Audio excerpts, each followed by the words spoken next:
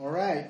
So, we're going to be reading a story in 1 Kings chapter 17. So, if you want to either turn on your Bibles or open them up, we're going to start there. And we're going to lay out first the context of where we are and what's happening.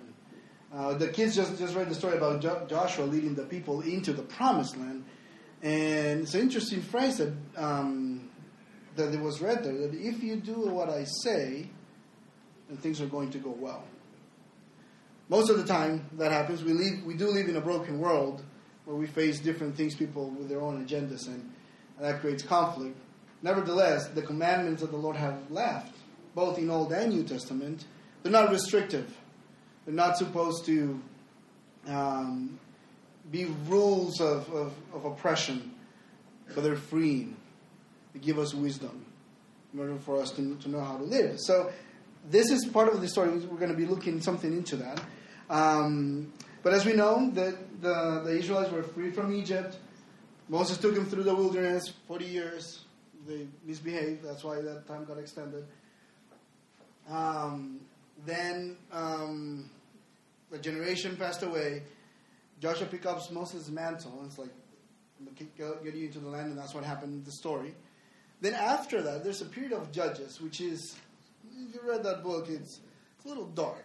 Everyone did as they saw fit. That's the phrase that keeps coming back. And they did pretty much, we can say anarchy. That will be the case.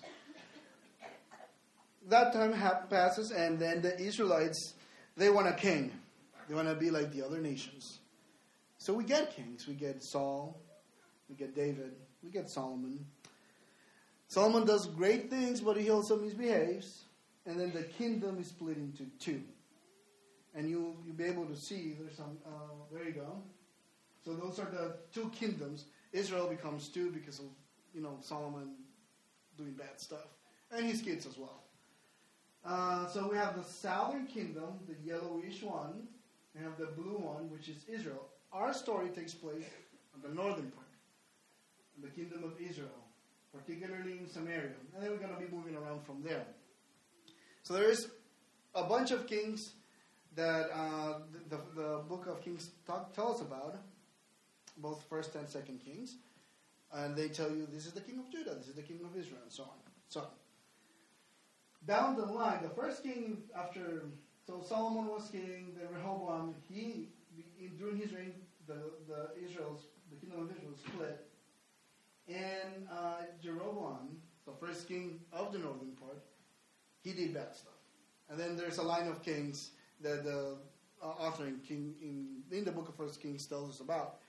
The one where this story happens in 1 Kings, the current king is King Ahab. Again, in these stories, there's usually the writer tells us that if they did good in the eyes of the Lord, or if they did evil in the eyes of the Lord. So he starts telling about King Ahab in 1 Kings 16:30-31. And he said, Ahab the son of Omri, he did evil in the sight of the Lord, more than all who were before him. And as if it had been a light thing for him to walk in the sins of Jeroboam, the son of Nebat. So Jeroboam, what he did is he built statues. He made a second temple in Samaria. And he's like, these are your gods. These represent the Lord, Yahweh. So you can pray, so you can worship them. You don't have to go down to Jerusalem. So that's what Jeroboam did. But this guy, he not only did that,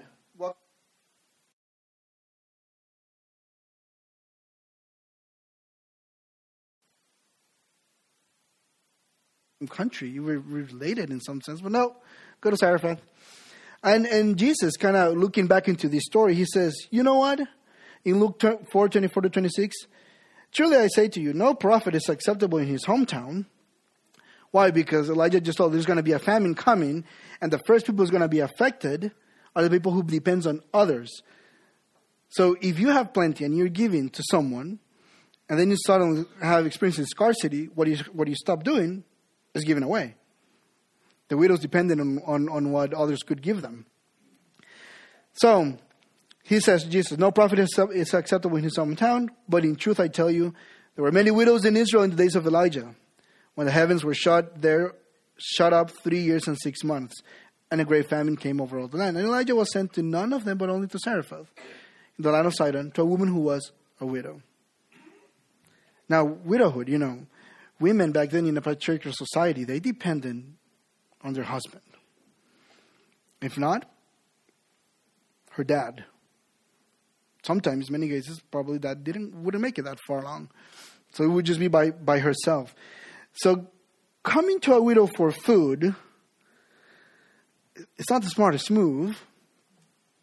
It will be equivalent for us to go to a permanently closed grocery store waiting for it to open up in the morning. You just won't get anything. Nevertheless, in verse 10 and 11, so Elijah arose and went to Zarephath. He listens and he goes. I wish we could be like him.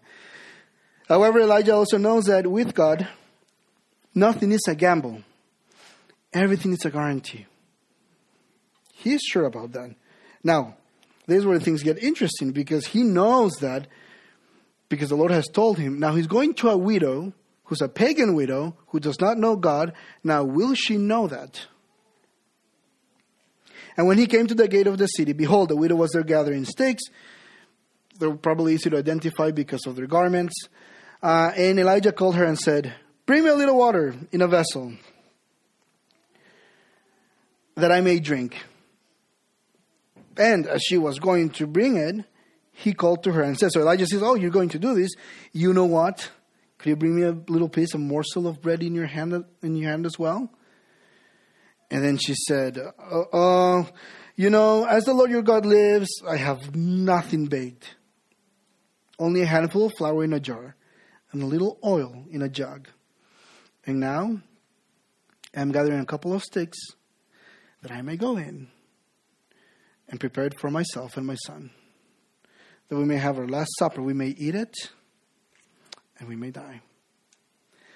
The famine was intense. The famine had spread out everywhere. And where Israel had to be the land that was going to bless others, it was not that. Nevertheless, there is an Israelite there. And the widow knows this. Probably she had a little bit more before and so on, and she's been just using it wisely, just a little bit here, a little bit there. But she got to a point in which there's no more. It's just the last thing for us. Death is at the door. One last meal, and that's it. And probably mostly it was going to be for her son. But Elijah tells her, do not fear, in verse 13. Go and do as you have said. But first, make me a little cake of it and bring it to me. And afterward, make something for yourself and your son. The nerve on this guy, right? It's just like, what? I just told you, this is the last thing I have for me just before we die. We have no more. And you're asking me to give it to you. We don't get this. We don't get the thoughts of the widow. We don't get that. We can just assume that probably she was thinking something for sure. She was not happy about this situation. And then we have this foreigner telling her, feed me first before you or your kid. But then Elijah continues. We don't get any of that. We can understand her feelings. But Elijah says in verse 14, for thus says the Lord, the God of Israel, the jar of flour shall not be spent, and the jug of oil shall not be empty, until the day that the Lord sends rain upon the earth. All right, but so if you bring me this little cake with what you have left, I'll eat it. You can go back, and you'll still have more oil and flour to do these things. Does that make sense? I don't think so. So she has a choice. Use the handful of flour and little oil for me and my son. Have our last meal and we die. Or should I trust this man? feed this prophet, who's a foreigner. He's telling me that when I come back to get more flour and oil, there'll be more. And this is the thing. It's not like 20 gallons of oil and however you measure pounds of flour are going to be there. It's just like, well, no, when you pour it and you get some flour, there's going to be more. Now, at this point of the story, that Elijah tells her this. If you do this, you still have flour and oil. They won't be spent. They won't run out. Now, at this point of the story, is it a matter of resources, of how much oil and flour she has? Or is it a matter of trusting in the word of the Lord?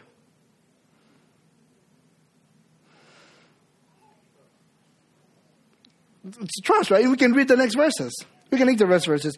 And she went and did as Elijah said. And she and he and her household ate for many days. So she, her son, and he and her son. I don't know if I wrote that properly. Whatever. She and he and her son household ate for many days. So the jar of flour was not spent, neither did the jug of oil become empty, according to the word of the Lord that spoke by Elijah. It was not a matter of how much oil or how much flour. The Lord told the widow he was going to provide. The widow had to make a choice. I'm going to trust this man, or am I not going to trust this man? She had not much to lose, I think, at that point. Nevertheless, she had to make a decision. Am I going to trust the word of the Lord? And probably we're not going to be doing, the oil and flour and so on. Maybe we've been in situations in which that has been the case. But the word of the Lord, it tackles and shows us many things. And I want to tell you another story here. This is about a lady who, her name is Mary Johnson. And she had a 20-year-old son named Larimer Bird. In February 12, 1993, her son was murdered.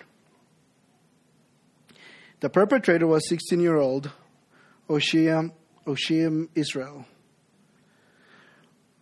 That's the perpetrator in that picture there. That's the man who killed her son. No, there's a huge process there. What has happened is that after Oshia had killed her son, he was picked up and he was sent to prison. Now, something to know here is that she is a devout Christian. Nevertheless, this moves you or makes you rethink many things, right? So she says that I was pleased when I knew that he was going to be tried as an adult for first-degree murder. So when the judge suddenly changed the charge to second-degree murder, I was mad. So I saw him, Oshia, as an animal. And the only thing that kept me going was being able to give my victim an impact statement. Nevertheless, I was inspired by my faith.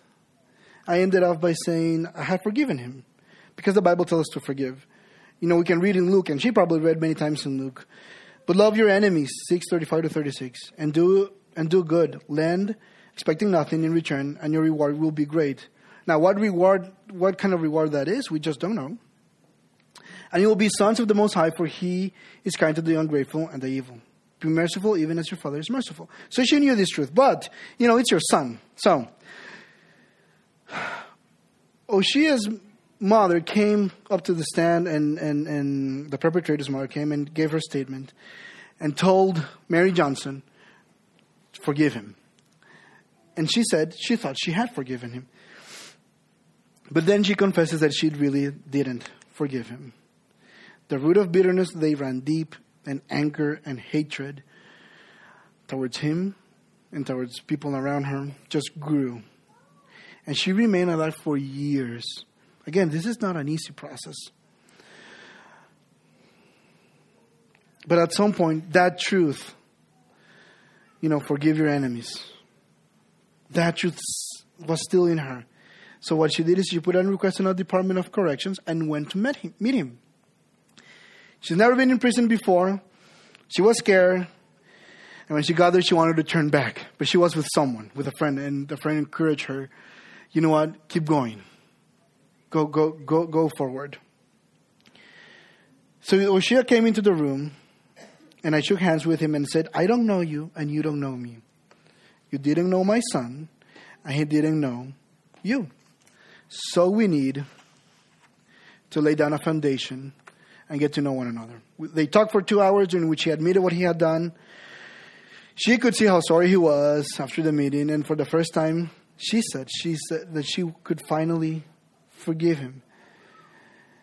Just before she left, he asked her and told her, can I give you a hug? And she just hugged him. She started bawling, weeping unconsolably. And then she left, and when she came out of prison, she was just thinking, I've just hugged the man who'd murdered my son. She says that she felt something rising from the soles of her feet. She felt like, as she rose from the soles of her feet, and like this huge weight was off of her. She didn't feel any hatred, animosity, or anger. At that moment, she thought it was over, but it really wasn't. He was sentenced for 25 years. She kept visiting him again and again and again and again. So in March 2010, they have a welcome home party for him, organized with the help of some nuns, the Sisters of the Hood. That's their name. So when O'Shea told me that he said he wanted to share that story, to help others, she couldn't believe this. He had become her spiritual son. That's what she says. It's not easy, she says, for us to stand next to each other again and again and share our story. But I say to other mothers, probably gone through a similar situation, that it is talking and sharing your story is the road to healing. She says this about him: I treat you as I would treat my son. From the moment in which she took the stand and the trial happened and she went to visit, 12 years had happened. Then after that, 13 more, right? 25 years, give or take. She got visited in prison. Now she could say that. She could say that I am treating you as I would treat my son, and our relationship is beyond belief. We live next door. They're neighbors to one another. They are neighbors. My natural son is no longer here. I didn't see him graduate. Now you're going to college. I have the opportunity to see you graduate. Now I didn't see him getting married. Hopefully one day, that's her hope, I'll be able to experience that with you. So there they are. That's the son in the picture. She believed, she trusts that the word of the Lord can bring life out of death. Yes, it is a story in which she forgave him, the perpetrator. But she forgave because she's trusting that that's the way forward. That's how we do life. That's how we receive life when we trust the word of the widow. For the widow, it was not a matter of resources, right? It was a matter of trusting the Lord. The jar of oil, the jar of flour, and the jug of oil won't be empty. For her, it wasn't a matter of resources either. She's a Christian. We are Christians. She has been empowered by the Holy Spirit. The Spirit has made her His dwelling in her. So it's not a matter of having the power or not having the power. It's a matter of trusting that the Word of God is life-giving. He trusted in the Word of the Lord, achieved what seemed almost impossible. Not only forgive the perpetrator, but have a relationship as a mother and son with him. And now for us, let's think back a few weeks ago. We have a sermon series, right? Living on purpose. We have been given a spirit not of fear, but of power and love and self-control. We have been told through the Bible not to grow weary and doing good, for in due season we will reap if we do not give up. We have been encouraged to trust the Lord that He can change our purposes, direct them or align them with His. We have been given the power to do so. And as impossible as it may look like to become a person different from who we are now, or to go to a person who we haven't talked to, just to become new creature is not a matter of resources. Because we have the best resource of all. It's a matter that are we trusting that the word of the Lord will come through? Let's pray. Heavenly Father, your word is life.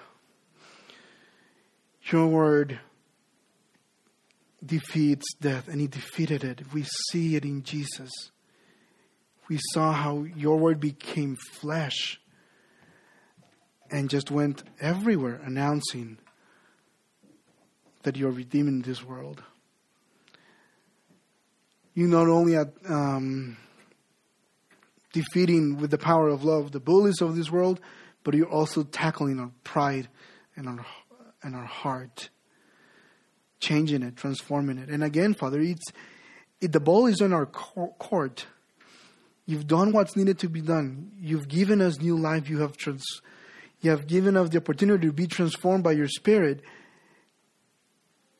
Do we trust this? Help us. Give us more faith as we are challenged to continue to go forward. It's not going to be easy. It's not going to be in a nick of time. It's a slow and gentle process of transforming every inch of who we are. That's what you have revealed to us. That's what you have told us, Father, and we have been given the power to do so. A spirit that is not of fear, but of power, love, and self-control. Help us trust and believe and treasure these truths. In your name we pray. Amen.